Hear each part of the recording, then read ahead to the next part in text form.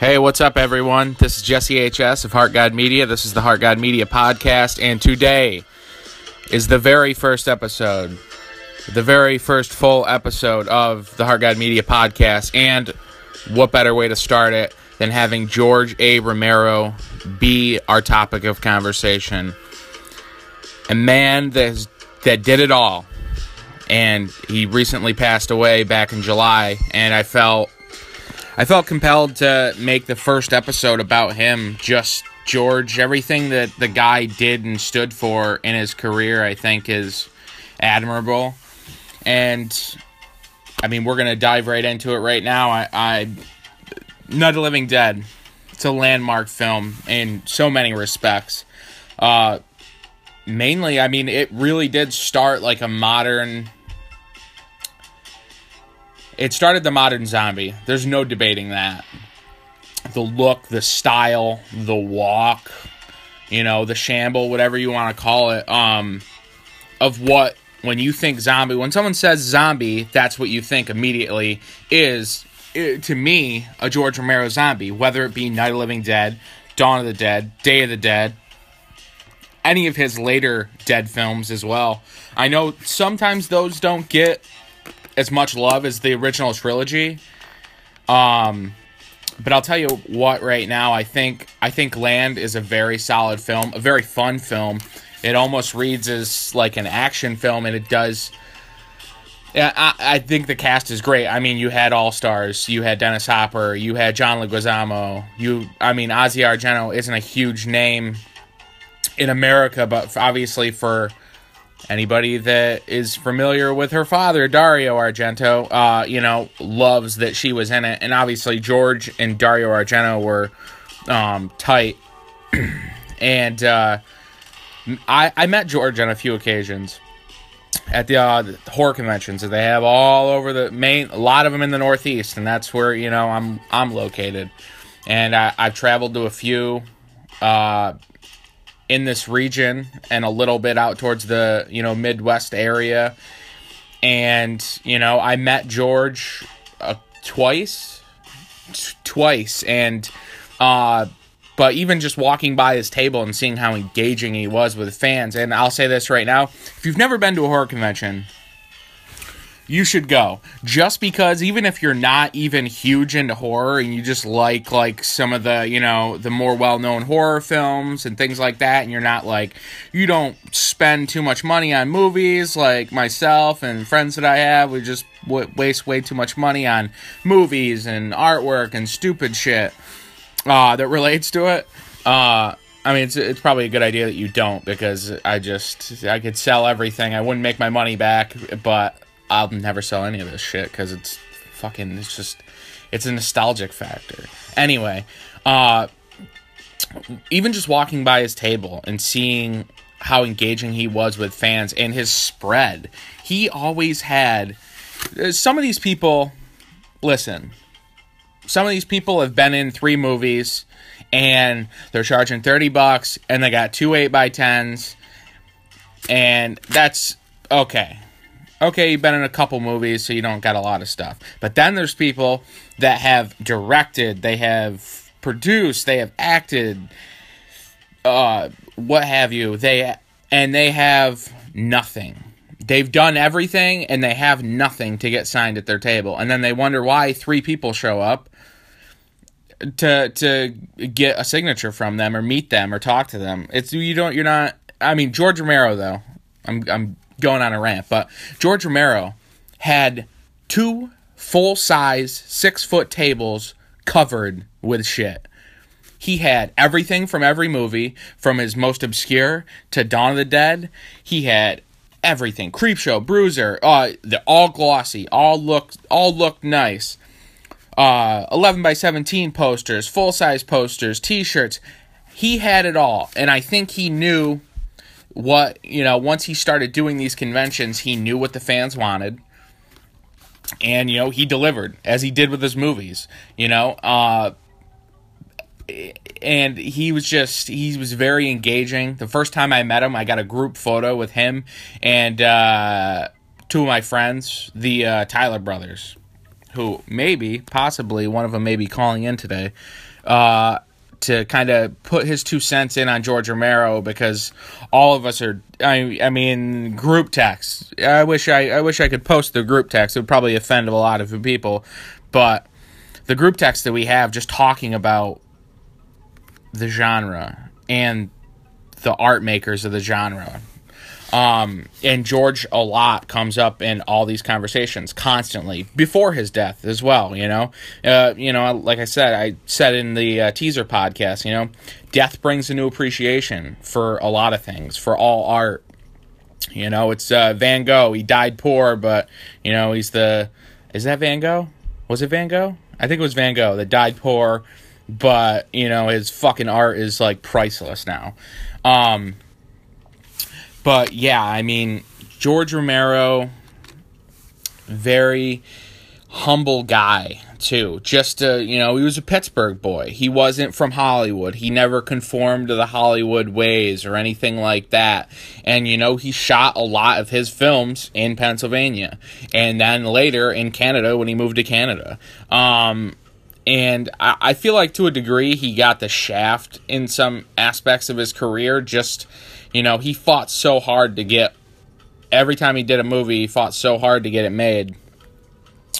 And, you know, a lot of films of his I don't think were totally appreciated, especially outside of the Dead universe. When you talk, you know, Martin. Amazing film. Awesome. Such a unique take on a vampire film. And it's so good. It's got John Amplas in it. I implore everyone to check that out if they haven't, as well as Night Riders. Night Riders is such a like kooky movie, but it's so much fun and it's so well done. And I just can't like say enough about it. I mean, I'm not going to break down every single film because this would be a 12-hour podcast, but you know, and I said previously too, the Creepshow. Creepshow is such a masterpiece. It is so fun, whimsical. You know, and that's kind of, you know, in thanks to Stephen King and George Romero, like knowing and appreciating those Vault of Horror, Vault of Terror, Tales from the Crypt, EC comics, like, and just bringing it to life on the big screen. And it was just so masterfully done. It just came out so well, and it holds up. It beats the living hell out of so many horror movies when you put it next to it. Especially, you know, and that was made in 82, and you had so many horror films in the 80s, and so many of them are shitty, but they're shitty fun. When I say shitty, I mean low budget and, you know, bad acting, and obviously you love those. Like, those are so much fun to watch because they're so bad. So when I say shitty, I mean it's shitty in an endearing way. Films that, you know, shoestring budget, not great acting at all, but they're fun. And I feel like with those films, that kind of encapsulates, you know, the underlying theme of all horror is, you know, it doesn't take itself too serious. You know, it's not pretentious for the most part. You know, these films, there's a reason there's horror conventions. There's a reason there's horror conventions. It's because nostalgia is such a comforting factor for so many people, and that is why they have new companies coming out every day that repress all these movies and get all the new special features. And it's so much fun to keep alive because, you know, I remember being a kid and, you know, it was VHS rentals at Sight and Sound Video, and, you know, then Video King, and these VHS rental places, and you just go and you discover and you'd get lost, and it's so much horror. I think, I don't know, it almost, to me, whenever I think horror, people don't want to let their kids watch horror movies. One of the first films I ever saw was Night of the Living Dead.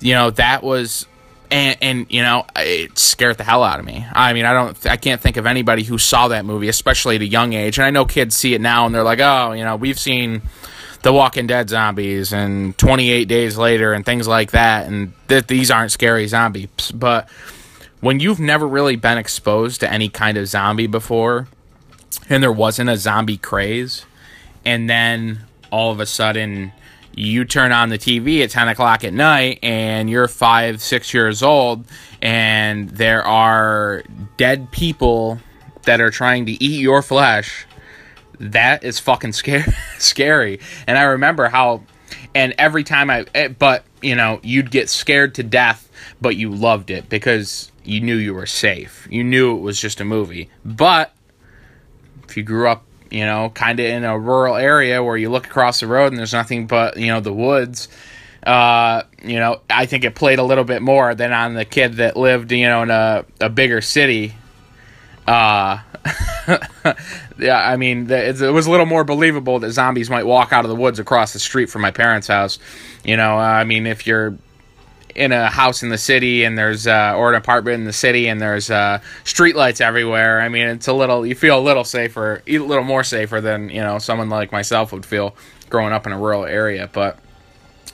And that's another thing I think that's draws me so close to someone like George Romero. You know, he grew up he was born in Cuba, if I remember correctly, and, you know, he moved to Pennsylvania.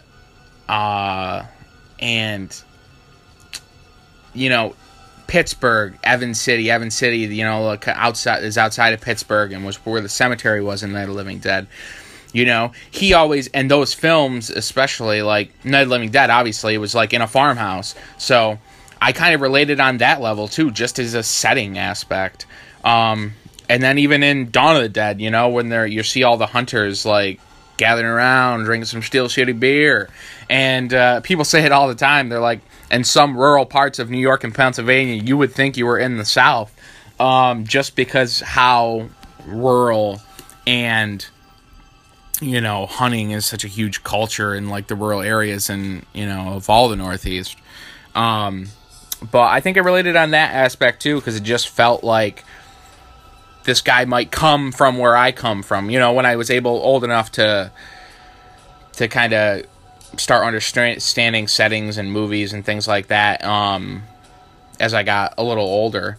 But yeah, Night of the Living Dead, I remember seeing that, and I remember renting Dawn of the Dead and seeing the name Romero and saying, hey, this guy, he did that Night of the Living Dead film. And that's where I knew I was different from all the friends I had at the time when I was, you know, 8 to 9, 10 years old.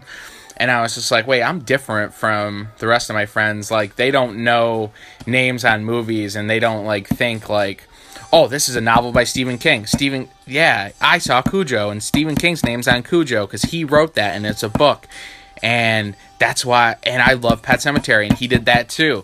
And then, oh, I saw Christine, and that has his name on it too. He wrote all these great books, and then going to the public library and renting out those books to read them. You know, I knew right then at a young age that, you know, I loved horror movies. I loved everything about them, and I was seeking them out on even a literary sense when I found out, like, okay, these movies were books first. I gotta read the books. And the books, obviously, all the King adaptations were always so much more, you know, they were better than the movies because they explained more and they had different aspects. But I mean, a lot of the Stephen King adaptations, there's very few that I dislike. And I did see it last night, and I'll talk about it later on a different podcast, but it's pretty fucking awesome. And I had a lot of fucking fun. Amazing cast, some cool ass songs in it as well. It was just really fucking good, and it was so much fun. And 2 hours and 15 minutes went by very comfortably. And if something doesn't go by comfortably for 2 hours and 15 minutes, especially a horror movie, it's probably gonna, you know, it's not gonna get many rewatches. But it also broke a box office record on Thursday for beat Deadpool out for like Thursday, the pre-showing or whatever. Anyway, I've derailed from George. Let's get back to George. But yeah, I remember renting Dawn of the Dead, and I remember watching it. I was like, this is fucking amazing. It's fucking zombies in a mall. I was like, oh my god, this is so far up my alley, it's not even funny. And then, right immediately after that, I found Day of the Dead. And Day of the Dead, still to this day, is probably my favorite Romero film. I mean, Night of the Living Dead just has a special place because it's the first George Romero film I ever saw, and it started everything. So it just has, like, its own special select place in my heart. But Day of the Dead is, it's so good. It's so good. The effects are so good. The cast is so good. The villain, Rhodes, Joe Pilato, is so fucking good. I don't think there's been a better villain in a horror movie.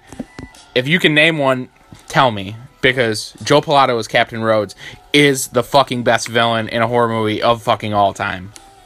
Maybe not the most heinous, but he's just so fucking easily hateable, and I fucking love it. And I think that's a testament to George, because I know, directors don't always have, full control over who's cast. Obviously, have a huge say, but, if the studio wants a certain somebody, I mean, they're going to get whoever they want, and I know sometimes directors lose those choices, but that's a testament to George, I think, is seeing, getting all these great actors, and sticking with some of them throughout several films. And, Savini, hit him, and Savini directed the Night of the Living Dead remake, 1990. In my opinion, best remake of any film ever. I think it brought horror to a new level, and I remember watching that one simultaneously.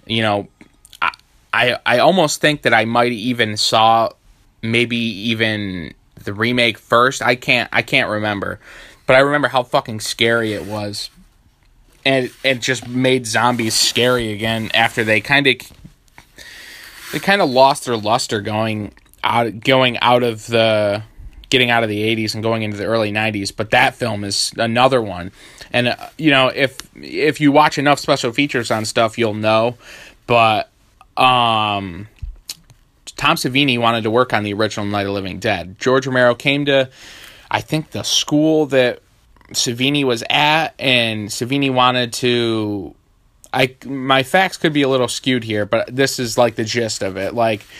George Romero spoke somewhere. I'm not sure if it was at a school or whatever, and Savini heard it, and he wanted to work on the film, but Savini was going to Vietnam, because this was, I believe, 68, or maybe late 67, I don't know. And Savini ended up going to Vietnam, so he couldn't work on Night of the Living Dead. So, obviously, George and Savini had a relationship, throughout the rest of his films, throughout the late 70s and early 80s. Obviously, he starred and worked on Dawn of the Dead, Day of the Dead. But, and then he wanted George Romero wanted Savini to direct Night of the Living Dead 90.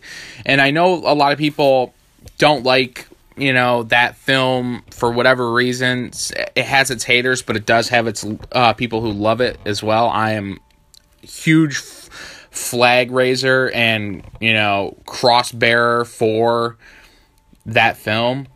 It's just so well done, and it's the story. It's the story told a different way. The original story is amazing, and it's told a certain way through George's eyes. And then the story is retold through Tom Savini's, and I think it's great. And I know Savini doesn't really like it, but I fucking love it. And it did face, it did get, fucking just hosed by the MPAA. But, yeah, I love that one. And how fucking cool is that? Whether Savini thinks the film was great or not, how cool is that? George Romero, well, you couldn't work on the original, and they're remaking the first one so we can, make some money, because we didn't make money on the first one because of licensing issues or what have you. So I want you to direct what a fucking awesome guy. Things like that you just hear about, and you're like, that's the kind of guy he was, and it it showed. I think through his work, it showed what a heart he had, because he always had something to say in every one of his films. Well, let's go through this. George Romero, Night of the Living Dead. The original guy that was going to play Ben dropped out for whatever reason, couldn't do it, whatever. And then people thought he was like being bold and edgy by like putting, a black man as like the main character in this film. And George Romero went on to say, listen, I didn't choose him because he was black. I chose him because he was the best decision. He was the best choice for the role. And if that doesn't like, and in 1968 saying that, I know he got heat, and he didn't care because, he didn't judge, obviously. And he was like, listen, he's the best for the role. I don't care what color his skin is. And he, Dwayne Jones hit it out of the park. He was, oh my God, and you can see a lot of that Tony Todd did in the remake. You could see where he took his influence from Dwayne Jones as well. And if I remember correctly, and it's on some of the special features of the 40th anniversary, or not 40th, 30th?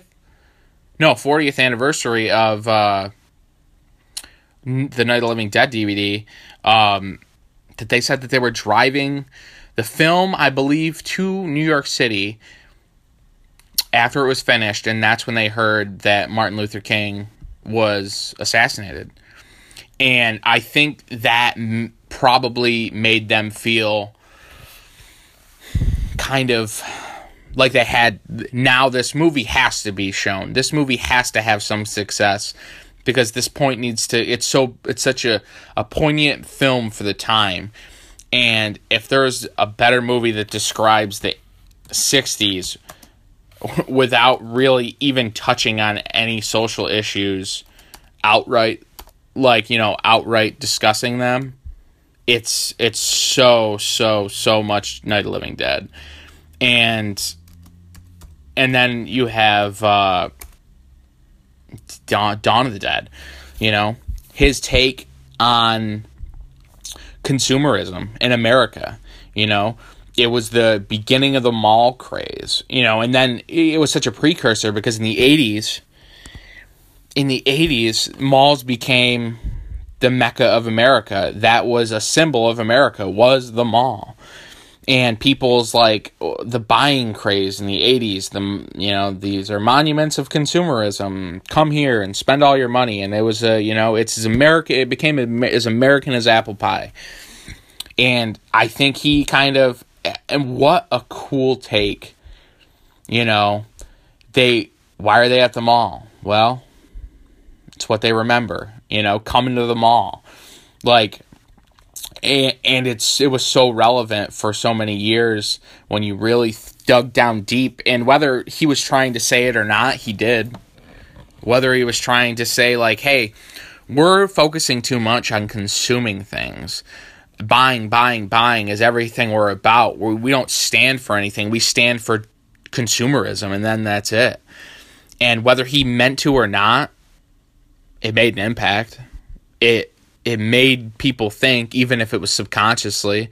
He's making almost 30-year-old man start a podcast and have him be the focal point of it, and have me discussing things that whether he wanted to talk about, or whether he intended for it to be a topic of conversation, almost 40 years later, it's causing it. It's happening right now, and there cannot be any more of a badge of honor to hold. He should, I hope he died very proud, because he said and did a lot in his lifetime, and it's more than a lot of people do.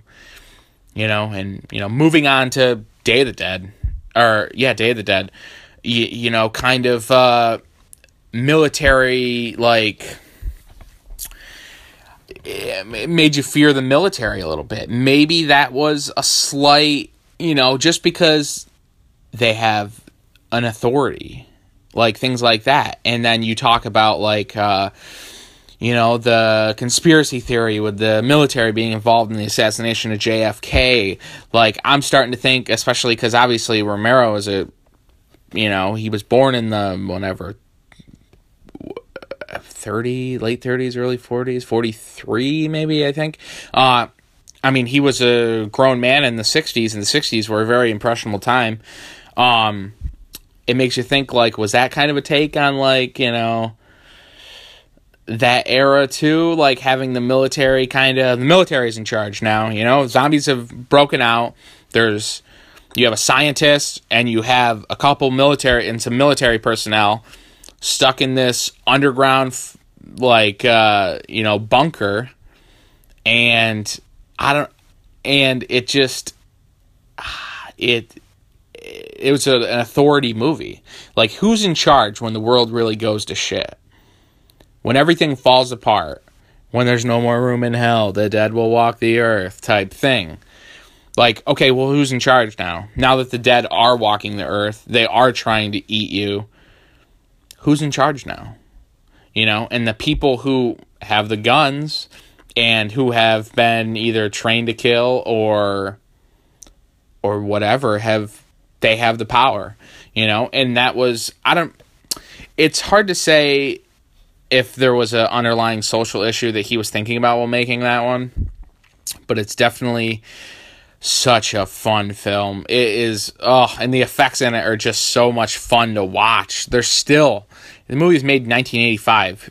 It was made 3 years before I was born. It's now 2017, and I'm talking about it right now because it's that cool.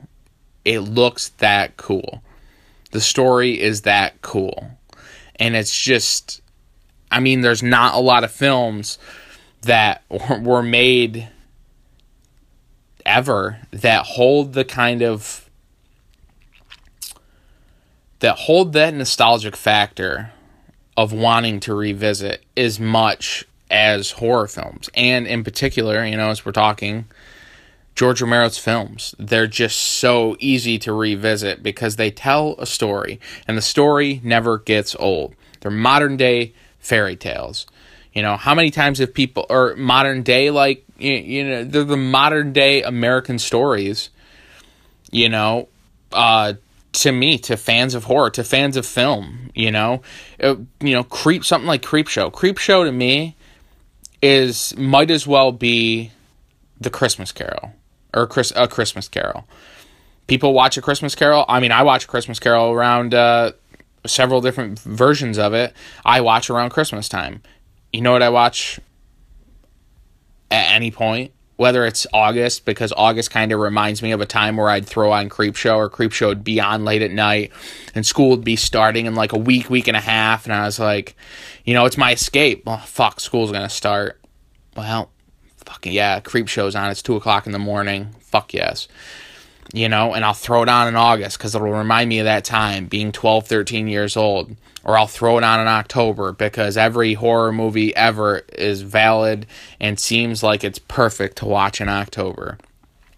And it's just, because it's the seasonal thing, Halloween, horror, October, it all goes together. And to even get one film, let alone several, that you'll throw on at a certain point in time that one person's made, that kind of says it all. These are modern day great American stories. And, and his later Dead films, I think, say so much about the time period we are in now. So much. From Land of the Dead all the way to Survival. 2005 was Land of the Dead, 2007 was Diary of the Dead, and 2009 was Survival of the Dead. And each one of them said so much politically.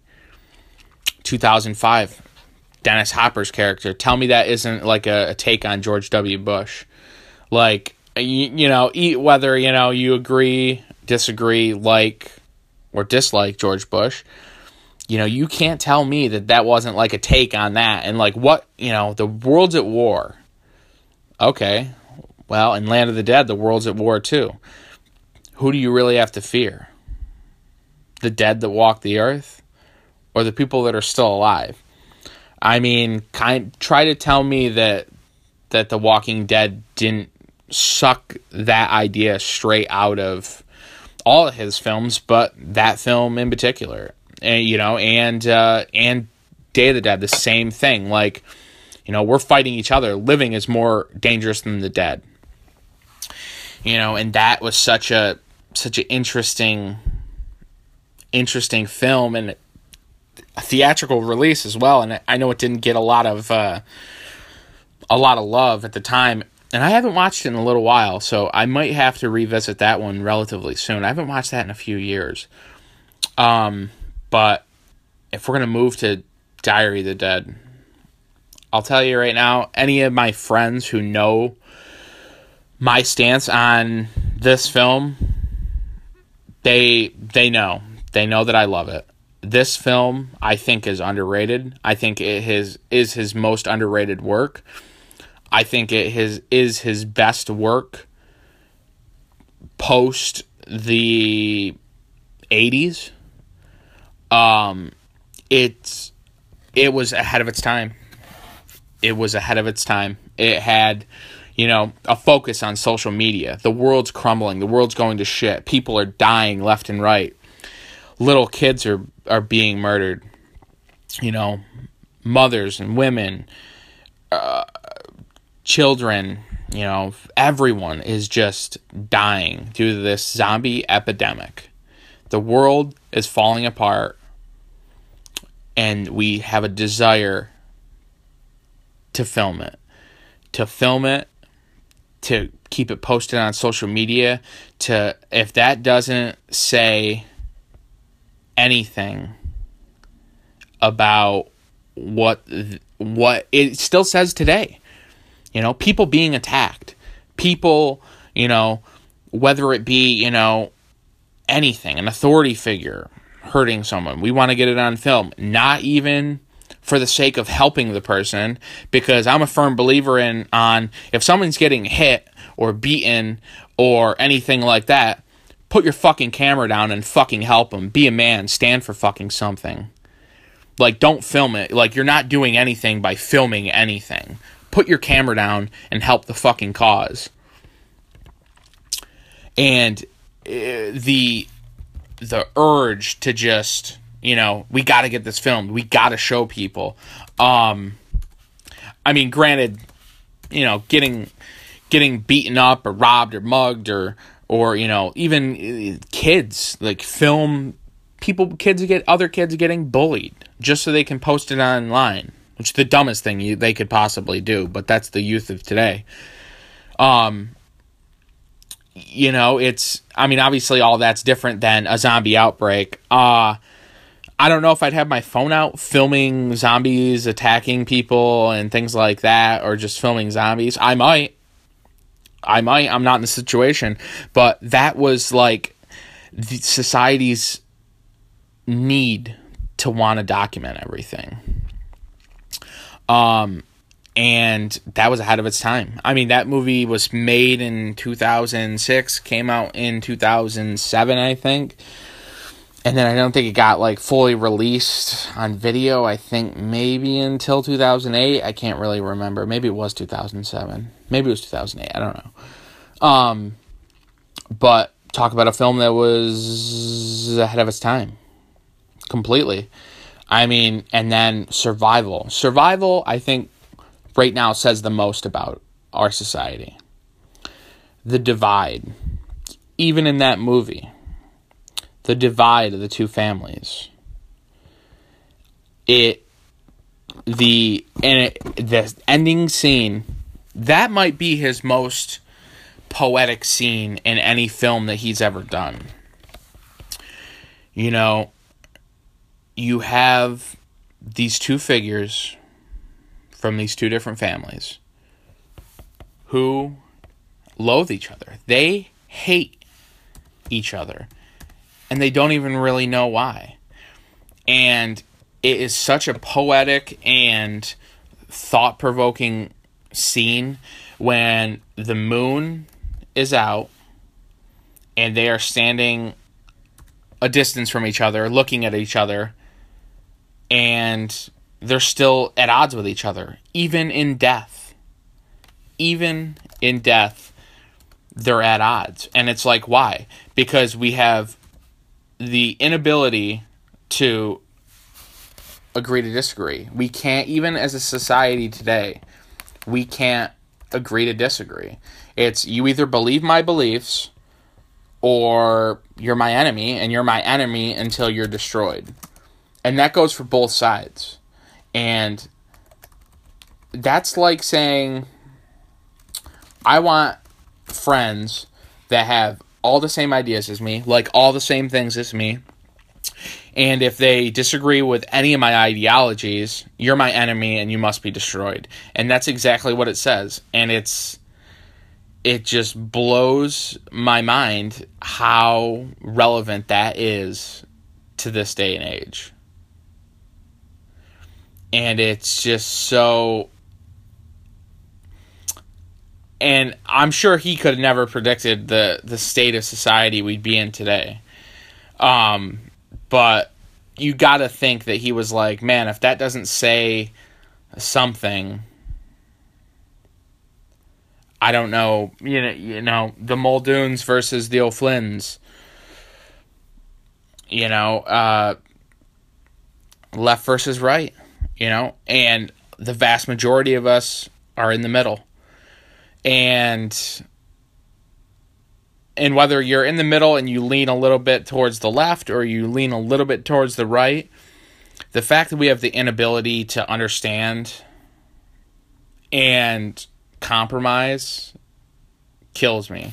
I mean, obviously, the people that are so far left that they have rallies and fucking all that stupid bullshit, and then you have the left who are like attacking people and things like that. I mean, I think overall everyone wants to do good. Everyone wants to be good. But then it's the age-old adage, a few bad apples spoil it for everyone on both sides. And I'm just so sick of the divide that we see. And to think that, this whole conversation that's happened, this little bit that's happened is all from a George film. He has us thinking and discussing things on this level, this deep, and he's gone. George Romero is gone right now, and he has us talking about, relevant issues, and he's no longer with us. And a film that he did that came out in 2009 is relevant and showing relevancy to our lives and making us think about the current state of the world and thinking about more than just us sitting in a room watching his movie. I mean, I don't think there's any better testament to who he is, what he created, and I think what he wanted. And, a sense of community.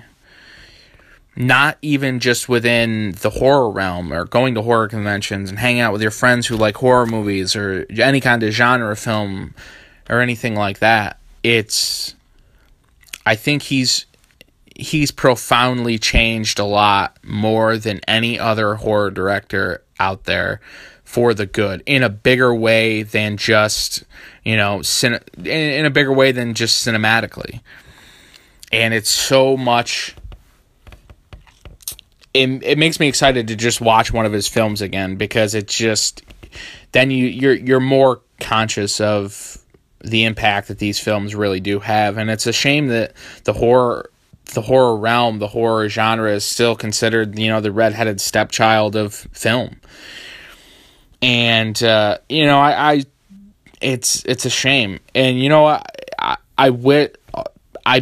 it's funny that it led to political talk in here, but I think I didn't want to talk about politics at all, and I refuse to, and this is the most political I'd ever get, was, talking about the current state of affairs in relation to Survival of the Dead. So that's as much as you're going to get out of me, and it's always going to relate to a horror film.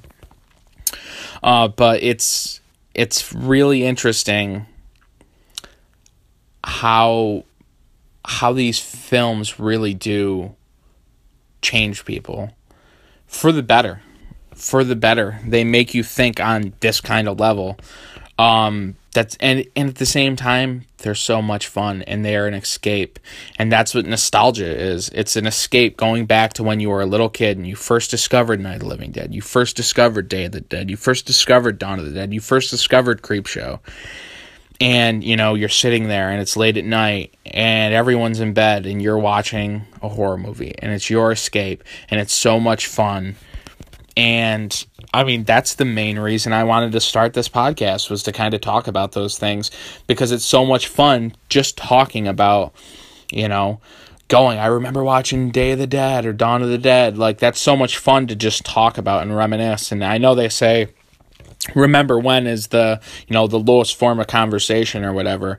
But I don't think that's the case in this instance. I think this is remembering and being conscious of what the impact that one director has had on the lives of many. I'm not the only one that thinks this way. I'm not the only one that has these thoughts, that has thought about his films in this deeper context. And this episode got way deeper than I intended it to, but I think that's a good thing. And I think it, you know, the first episode, hopefully episode's going to grab the people that are listening, and I hope it spreads, and I hope people keep coming back and wanting to hear and listen and talk about films and music and directors and companies and everything that, you know, we're going to discuss on this podcast.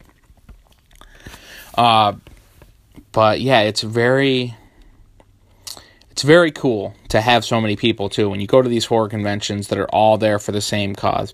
Now, you got the people that are there and they're just kind of, you know, you can tell they're not really into the horror scene or whatever, and they're just kind of there because they came along, or there's like, you know, a couple, you know, TV show guests there that they really want to see.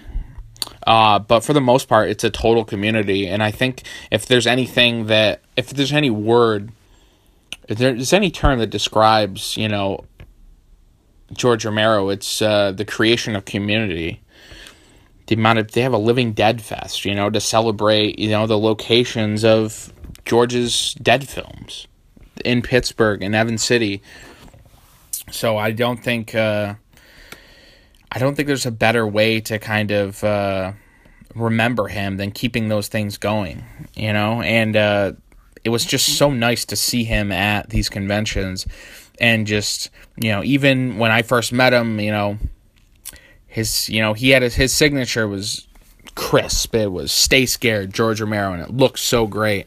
And, you know, even when he was getting older and, you know, his signature didn't look the greatest, the guy sat there for hours and was just signing things and meeting people and shaking hands and talking and kept going. I mean, he did go out for about 450 cigarette breaks, but that was George, you know? And it's so... I have nothing but, like, such a great memory, and I only met the guy twice. I didn't hang out with him. I didn't interview him or anything crazy, but just seeing him there and just seeing him just smile whenever he saw a fan. I don't think I ever saw the guy with a real, like, regular look on his face. He always had, like, kind of a half smirk, and when he didn't have a half smirk, he was just, like, full-on grin, showing his teeth and just having a gas. Just the guy was just so much fun to just watch. I remember after a couple years, this is a couple years ago, just walking into one of the rooms that he was in signing and seeing his huge spread with all of his stuff, and his handler was there. And, you know, Tom Atkins was over there, and him and Tom Atkins are, like, close by, and they're, like, making jokes to each other, and they're going it, and it was just so much fun to just be a fly on the wall, just walking through the room and just seeing them laugh and joke. And I mean, that is really the theme of these horror conventions. Like I said, if you haven't been to one, please go, because they're so much fun, especially if you're a horror fan and you haven't been. I remember when I found out about these conventions, and I was just like, oh my God, these things have been right under my nose, and I haven't been to one of these conventions. Are you kidding me? And I remember going down there with, you know, two friends and just driving down there, getting a hotel, and it was in Cincinnati, and we stayed there the whole time. And it was just, I think it was a wake-up call for all of us, and it started a trend that's lasted almost 10 years. But yeah, I mean, if there is any better, there's no better place to kind of really dig your claws in if you want to really get even more involved in the horror realm than going to a convention, because they have them all over the place. They're a hot commodity now. They're very, very, very, very easy to find and go to. Prices have gotten a little more expensive since 2008 or 9, but they're worth it. They're definitely worth it just to spend the time with your friends, for sure. And we actually did just get a question from our email. And, okay, I'm going to read this one. They don't have a name and they have a weird email, so I'll say anonymous. I guess this is going to be considered anonymous. What are your 3 favorite George Romero films? Okay, so my 3 favorite George Romero films are Night of the Living Dead. This is in no order, because don't make me pick an order. I don't want to do that. My 3 favorite George Romero films are Night of the Living Dead, Creepshow, and Day of the Dead. And, I mean, we kind of already discussed those, so I don't really need to go into why they are my favorite.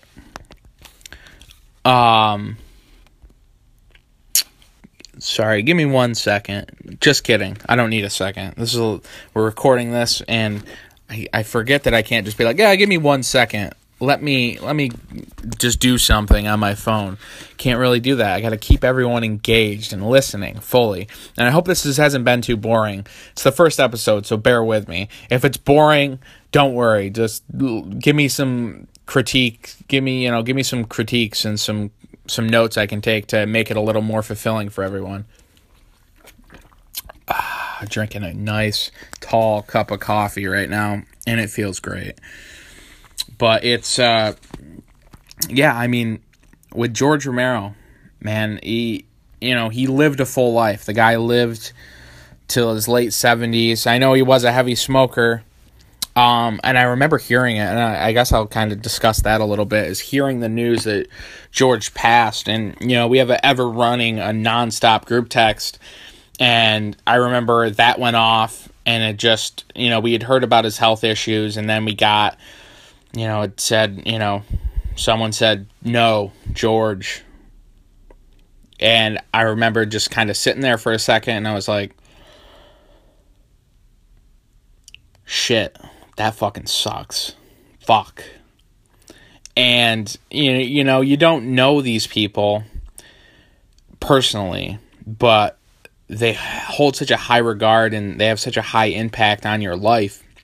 As I've just discussed how much George Romero and his films mean to me, you start thinking like, geez, I'm never going to see that guy at a convention again. I'm never going to see him smile. I'll never be able to have another conversation with him. I'll never be able to, pay him $30 or $40 to sign a poster and be like, hey, how did you do this? Or something like that, and just have him smile and have like a nice answer. But at the same time, you're grateful that I'm grateful I did get an opportunity to meet him. And I didn't really have anything crazy to say to him, and I usually don't whenever I pay to meet people. It's become so, infrequent now for me to dish out money and pay people to meet him just because I've met the people that I wanted to meet. And then, you sort of get disenchanted when, you see these horror stories. Luckily, I don't have a bad story to report about meeting any of anyone. And now I mainly go for vendors, and just peruse the vendor tables and find cool shit.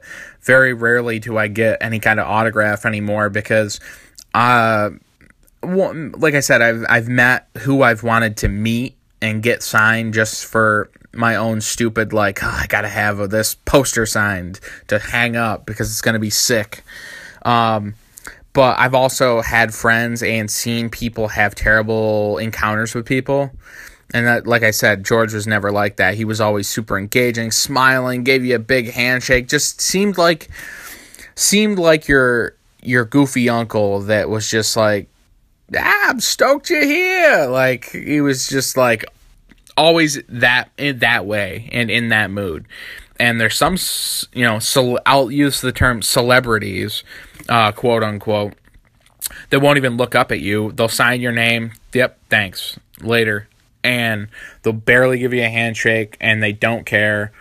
And luckily, I've never encountered that, and hopefully I never do, because I probably wouldn't hold back, and I'd unleash on them. And hopefully they got a really shitty film in their repertoire that I could throw in their face and make them think about it at 2 o'clock in the morning when they're sitting in their Hilton, and they're just like, fuck, he's right, that does suck. I was terrible in that. Why did I do that? So, don't fucking try me, motherfucker, because I will fucking lay down the law and make you think late at night when your fucking alarm clock goes off at 4 o'clock in the morning because you got to go get ready to make fucking $30 a person, and you got a big line. You're going to think, fuck, I'm a nothing happening piece of shit. Sorry, I went on a little tangent there. Some of these guys irritate me. Like I said, I haven't had a bad encounter. I haven't. But I've seen people have bad encounters. And it's awkward. And most of the time it's due to the person being, like, super awkward and stuff like that. But at the same time, like, listen, if someone's, I don't care how much money you have, if you don't have money, or what your end game is. If someone's giving you $30 for you to sign your fucking name, you can look up at them and just pretend you're interested in them for 10 seconds. But like I said, George Romero was never like that. And like I said, I've never had an encounter like that. Thankful. But, his films outside of the Dead universe, I think you'll see them get a little bit more love now that he's gone. I think that there's going to be some fans that'll focus a little bit more on those films and hopefully, push for, some more extended releases with more special features on those films. Because things like Martin and Night Riders and Monkey Shines isn't huge. Like, speaking of Monkey Shines, I gotta talk about this. So, Monkey Shines bombed in the box office. It bombed of, like, epic proportions, was just, like, a shit show deluxe. And so, because that bombed, initially, George Romero was supposed to direct Pet Sematary. But because Monkey Shines bombed, the studio, which is Paramount, didn't want to hire George Romero because he just did a film that bombed. So, in turn, they hired Mary Lambert. Now, Pet Sematary is my favorite Stephen King book. It is my favorite Stephen King film adaptation. But it would have been so interesting to see what George Romero's take would have been on it. And another funny thing is The Lost Boys is another one of my favorite films. And Mary Lambert was going to direct The Lost Boys. And then she didn't, for whatever reason. And Joel Schumacher did. But I thought that was funny that two of my favorite films,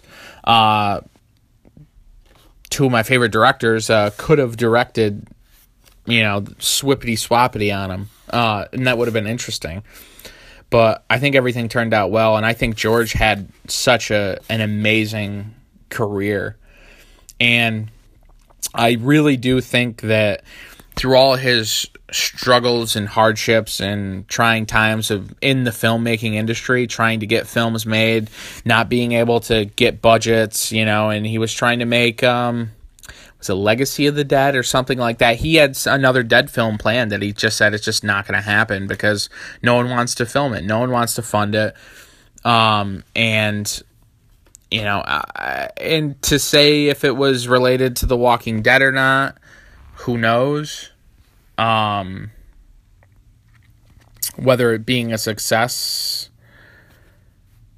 and hurt George's chances of making another Dead film or helped him. I think he really did enjoy the twilight of his career, the last 10 or so years, making a film like survival. Because he really wanted to do a Western, and he ended up doing it reads as a Western, and it reads, it just seems like something he always wanted to do, and I'm glad he got to do it. And I think the twilight of his career was really great. I think he got so much love from so many fans to tell him, what his films meant to them and what his impact was. And there's no way that guy went out not feeling loved. Not even, obviously his family and his close friends and all those people obviously loved him.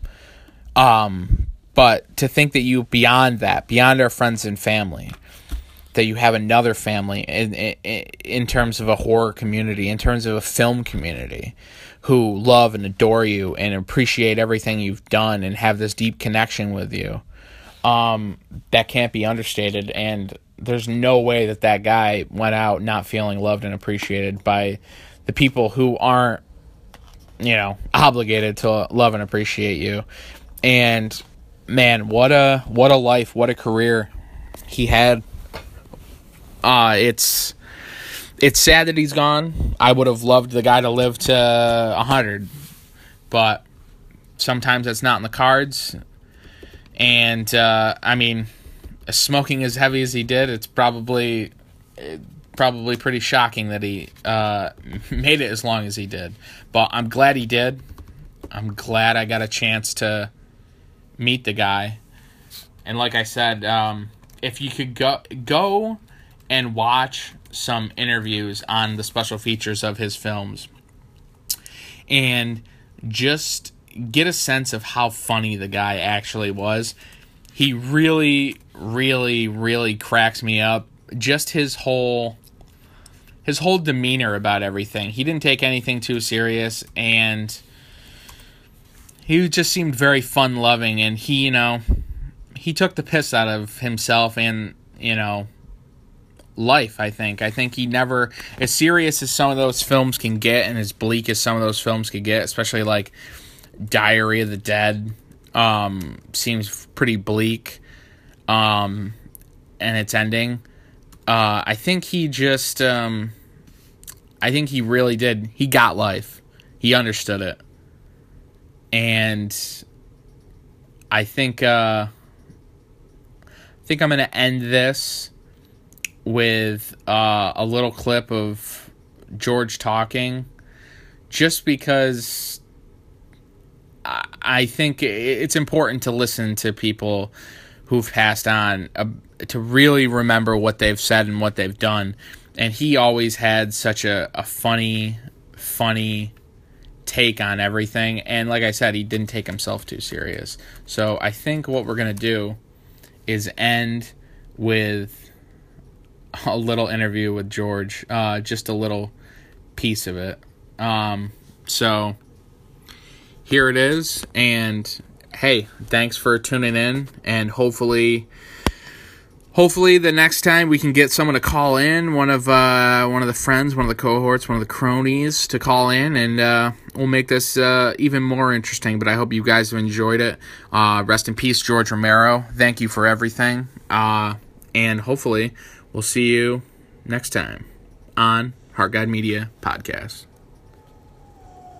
I used to have a van that had a TV in the back seat for the kids, and they put on Day of the Dead, and so in the front seat, I'm driving and I'm listening to it, and you know what? It works as a radio show. I mean, it completely works as a radio show, and I was cracking up, and particularly at Joe. I mean, some of those lines when maybe it softens it a little when you're not looking at him. But I just thought it was terrific. I still think it was the way to go.